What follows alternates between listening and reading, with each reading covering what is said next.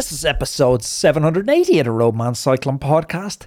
Today, I want to put all the pieces together and clear up some dietary confusion. Let's cue that intro. Welcome to the Roadman Cycling Podcast. My name is Anthony Walsh. 6 days a week, we bring you an inspiring person or message to help you on your journey towards health, happiness, and longevity. Now let's get into the show. A few years ago, I saw a huge gap in the market for an app that was like a cycling coach, but in your pocket. I knew that AI was ultimately going to be the best coach in the world, and I spent about 2 years of my life trying to make this app happen. Unfortunately for me, it didn't happen. But ever since then, I've kept a really close eye on this space to see if anyone else could succeed where I failed. The Breakaway app caught my attention a couple of months ago because Christian Vande Velde, the Christian Vande Velde who came fourth in the Tour de France, is one of the co-founders. And it seems that the Breakaway have created the ultimate cycling training companion, and they're bringing low-cost coaching to the masses. You'll know from listening to the podcast that my pet peeve is when cyclists head out the door with no plan, no goal, and just roll around without an objective. Don't be that guy. The Breakaway app looks at all your historic training data and it builds a plan around your strengths and weaknesses, so you're always going to have the perfect session. They also have integrations which I'm really excited about, Whoop and Oura Ring. The reason I've previously ditched my wearables is because the data just wasn't informing my training. No longer the case. Head on over to roadmantrial.com and you can download their app for free. That's roadmantrial, roadmantrial.com, and download the app for free. The link to this is in today's show notes. Roadman, welcome back to another Roadman Cycling Podcast. I haven't riffed like this in a little while. Today, I want to talk a little bit unstructured around diet and making some sense of the various and sometimes conflicting dietary philosophies that are out there in podcast sphere. And, on this podcast as well, I will be the first to say I definitely haven't contributed much towards clarity in terms of dietary philosophy, because we've had so many different guests on with conflicting dietary approaches. And I want to try and dive in, unpack all that, and show you my strategy and exactly what I'm eating in a day. So stay tuned till the end where I'm going to show you that. Yesterday's podcast was an absolute banger. This is episode 780, so yesterday was 779, if my maths is correct. And I honestly think it was the best podcast I've ever released. I was chatting to a friend back and forth on WhatsApp yesterday, and I can't remember in my 780 podcasts putting out a better conversation than that podcast yesterday with Genevieve. It was an incredible story of verbal assault, physical assault, sexual abuse, doping, world titles of both road and time trial. An absolutely incredible story. And I had to pinch myself listening back to the story. I was like, is this conversation actually happening on my podcast? My shitty little podcast that I started recording into the broken microphone port on my iPhone reviewing Tour de France stages when like 4 people were listening. I'm pretty sure 3 of those 4 were like my mom, my dad, my sister, and Sarah was probably the 4th. I can't believe how far it's come, and that's thanks to you guys. So I'm not going to harp on that because I will get a little bit emotional and sentimental, but thank you very much for tuning in and sharing that episode around. And I do think it's such a valuable message, so please do continue to share yesterday's episode around, because there's people out there in sports clubs, doesn't even have to be cycling clubs, soccer clubs, Gaelic clubs here in Ireland or further abroad, whatever your chosen sport is, and they're suffering physical, verbal or sexual abuse in their clubs. And that podcast, for me, it's a wake-up call to say no level of abuse is acceptable or appropriate, and to look out for the warning signs for it. Today, I want to unpack this dietary confusion. And if I cast my mind back to a previous life, back when I was pursuing a career as a lawyer and going through law school. Now, this example will make sense in a second. So, you have 2 sides to a legal debate. You have a prosecution and a defence. And to prove my side as the prosecution, I will call in an expert witness. To prove my point as a defence, I will call in an expert witness. So we have a topic and we have experts on either side who are presenting totally opposing viewpoints. So when people say trust the experts, it's like, Okay, cool. Which experts? Because one's pointing north and one is pointing south. And this happened so much during the vaccine debate that it's like, trust the science. Okay, which body? Like, who are we allowed to trust? Because there's totally conflicting evidence.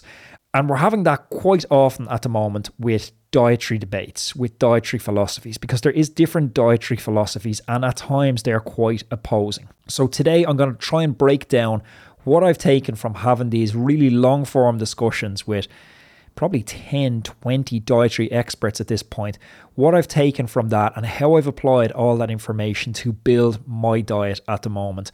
And I will keep you guys updated. If I talk to someone new, like next week, I am talking to Chris Kreiser, and that's somebody who potentially I could chat to him because of the body of clinical evidence and data and the amazing work that he's done, that I could change my viewpoint after chatting with him. But up to this point and all the experts I've chatted to, this is kind of where I'm at. So I've chatted recently to like Dr. Anthony Shafee and Dr. Mark Sisson, and they're on one side of the continuum. They're representing a viewpoint that we should be eating zero carbohydrates, ketogenic-based diets.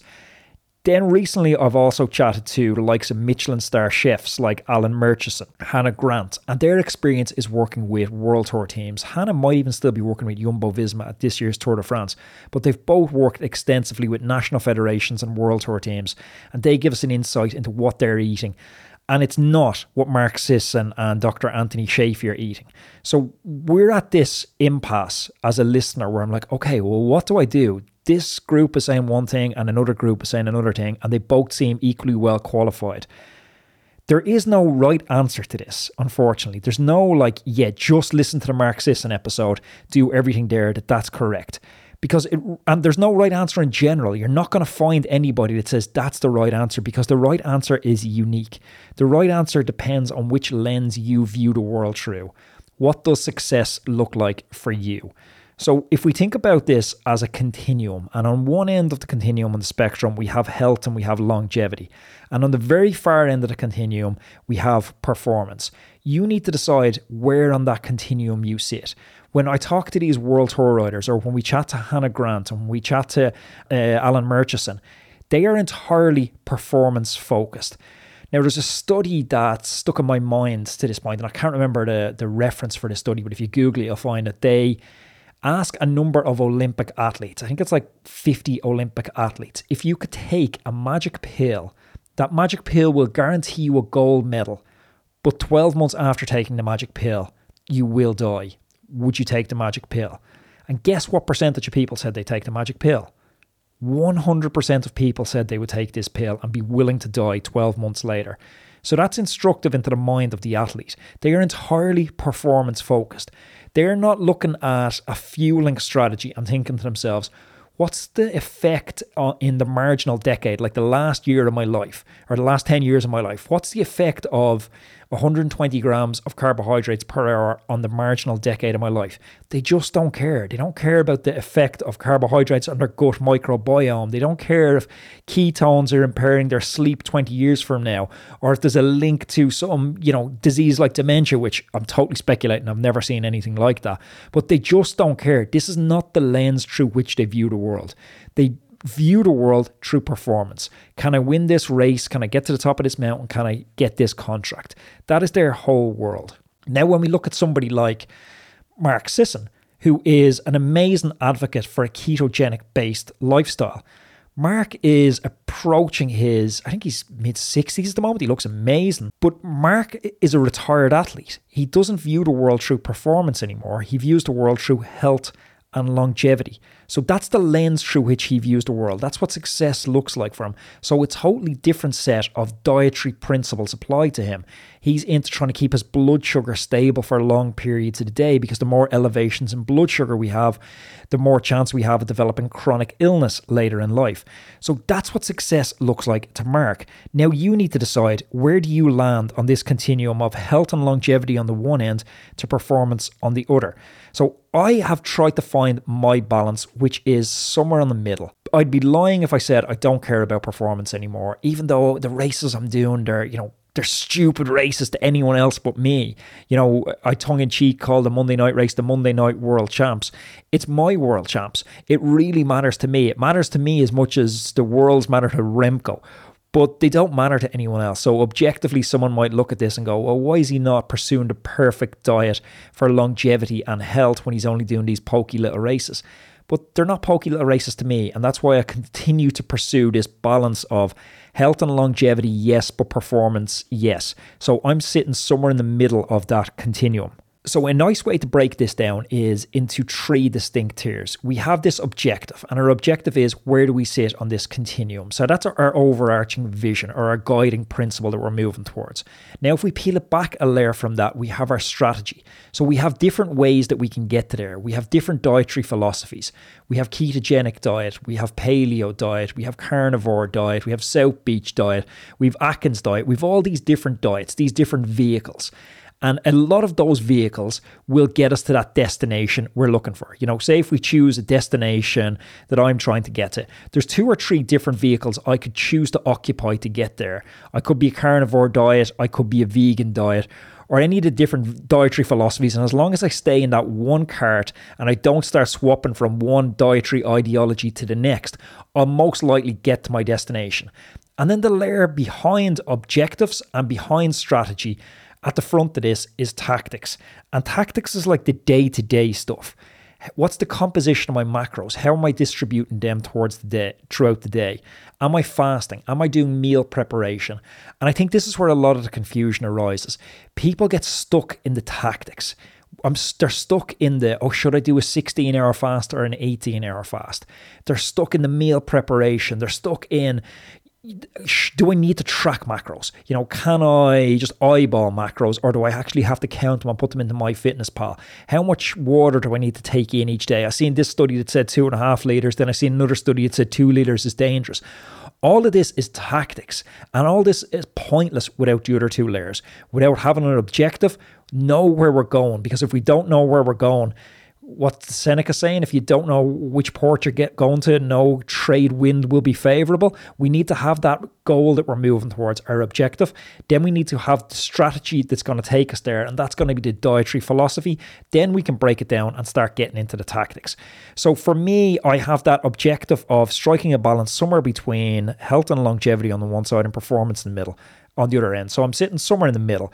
And then if I bring it down to my strategy, how am I going to get there? Well, we have all these different dietary schools. And honestly, I haven't seen probative evidence enough for me to jump wholeheartedly into any one of these ideologies. And instead I've chosen to eat quite a balanced diet that is rich in whole foods, as close to source as possible. So I'm trying to eat mainly single ingredient foods. I'm trying to eat meats, I'm trying to eat vegetables, eggs, milk, fish, greens, fruits, a good mix of a healthy, natural diet. That's the strategy or the vehicle I've chosen. And now my tactics. So I want to break down and show you kind of what a day looks like for me training-wise or dietary-wise on a non-training day. So my approach to diet on a non-training day, I reckon through trial and error, that my basal metabolic rate is about 2,200 calories per day. And my trial and error on this has been, I've played around at 2,500 calories and I've noticed my weight starting to creep up. I've played around under 2,200 calories and I've noticed my weight starting to go down. So there is more scientific ways to do this. You can get oxygen gas masks that measure your actual output in a day. But I'm pretty confident around 2,200 is my metabolic rate for the day. So then next on this, I layer my protein requirement. So for me, I aim to eat about 120 grams of protein per day. That's roughly 1.5 grams per kilogram of body weight. Then after I eat that, I don't have that many calories left. And I have to now decide, how do I distribute my residual or remaining calories? And I'll distribute them into the other 2 macro groups, fat and carbs, depending on the session that I have planned for the next day. If I have an early session the next morning, I'm going to use my carb allocation later in the day and my fat allocation earlier in the day. Now, if I'm doing a training day, I'm basically eating the exact same way as I just outlined there, but I'm looking to replace my calorie expenditure during the ride. So if I do a 2,000 calorie ride, I'm looking to eat 2,000 calories on the ride Or if it's not on the ride, maybe it's 1500 calories on the ride and 500 calories in that glycogen replenishment window, which is 30 minutes as soon as I get off the bike. That's when we're most sensitive to glycogen reabsorption. So I'll get off the bike and I'll have something like a chocolate milk. On top of all that, I will have supplements. I'll have athletic greens every day. I'll have vitamin D every day, and I'll have creatine every day. And that's basically my health regime. That's it. It's not that complicated, but it all starts with knowing where you want to go. What is your objective? What is your vision? What is your guiding light? If my guiding light was solely health and longevity, I would have a slightly different intake. I would eat slightly different foods on the bike and off the bike. If my goal was entirely performance driven, again, I would have a slightly different fueling strategy. But where I'm trying to strike that combination, as I imagine most listeners to the podcast are, of still trying to perform at events, still trying to perform in training and push the boundaries of what we can achieve physically on the bike or running or whatever your chosen sport is, still trying to push the boundaries as far as we can there, while also not reducing our chances of having a healthy, happy and long life. That's where I found my balance at the moment.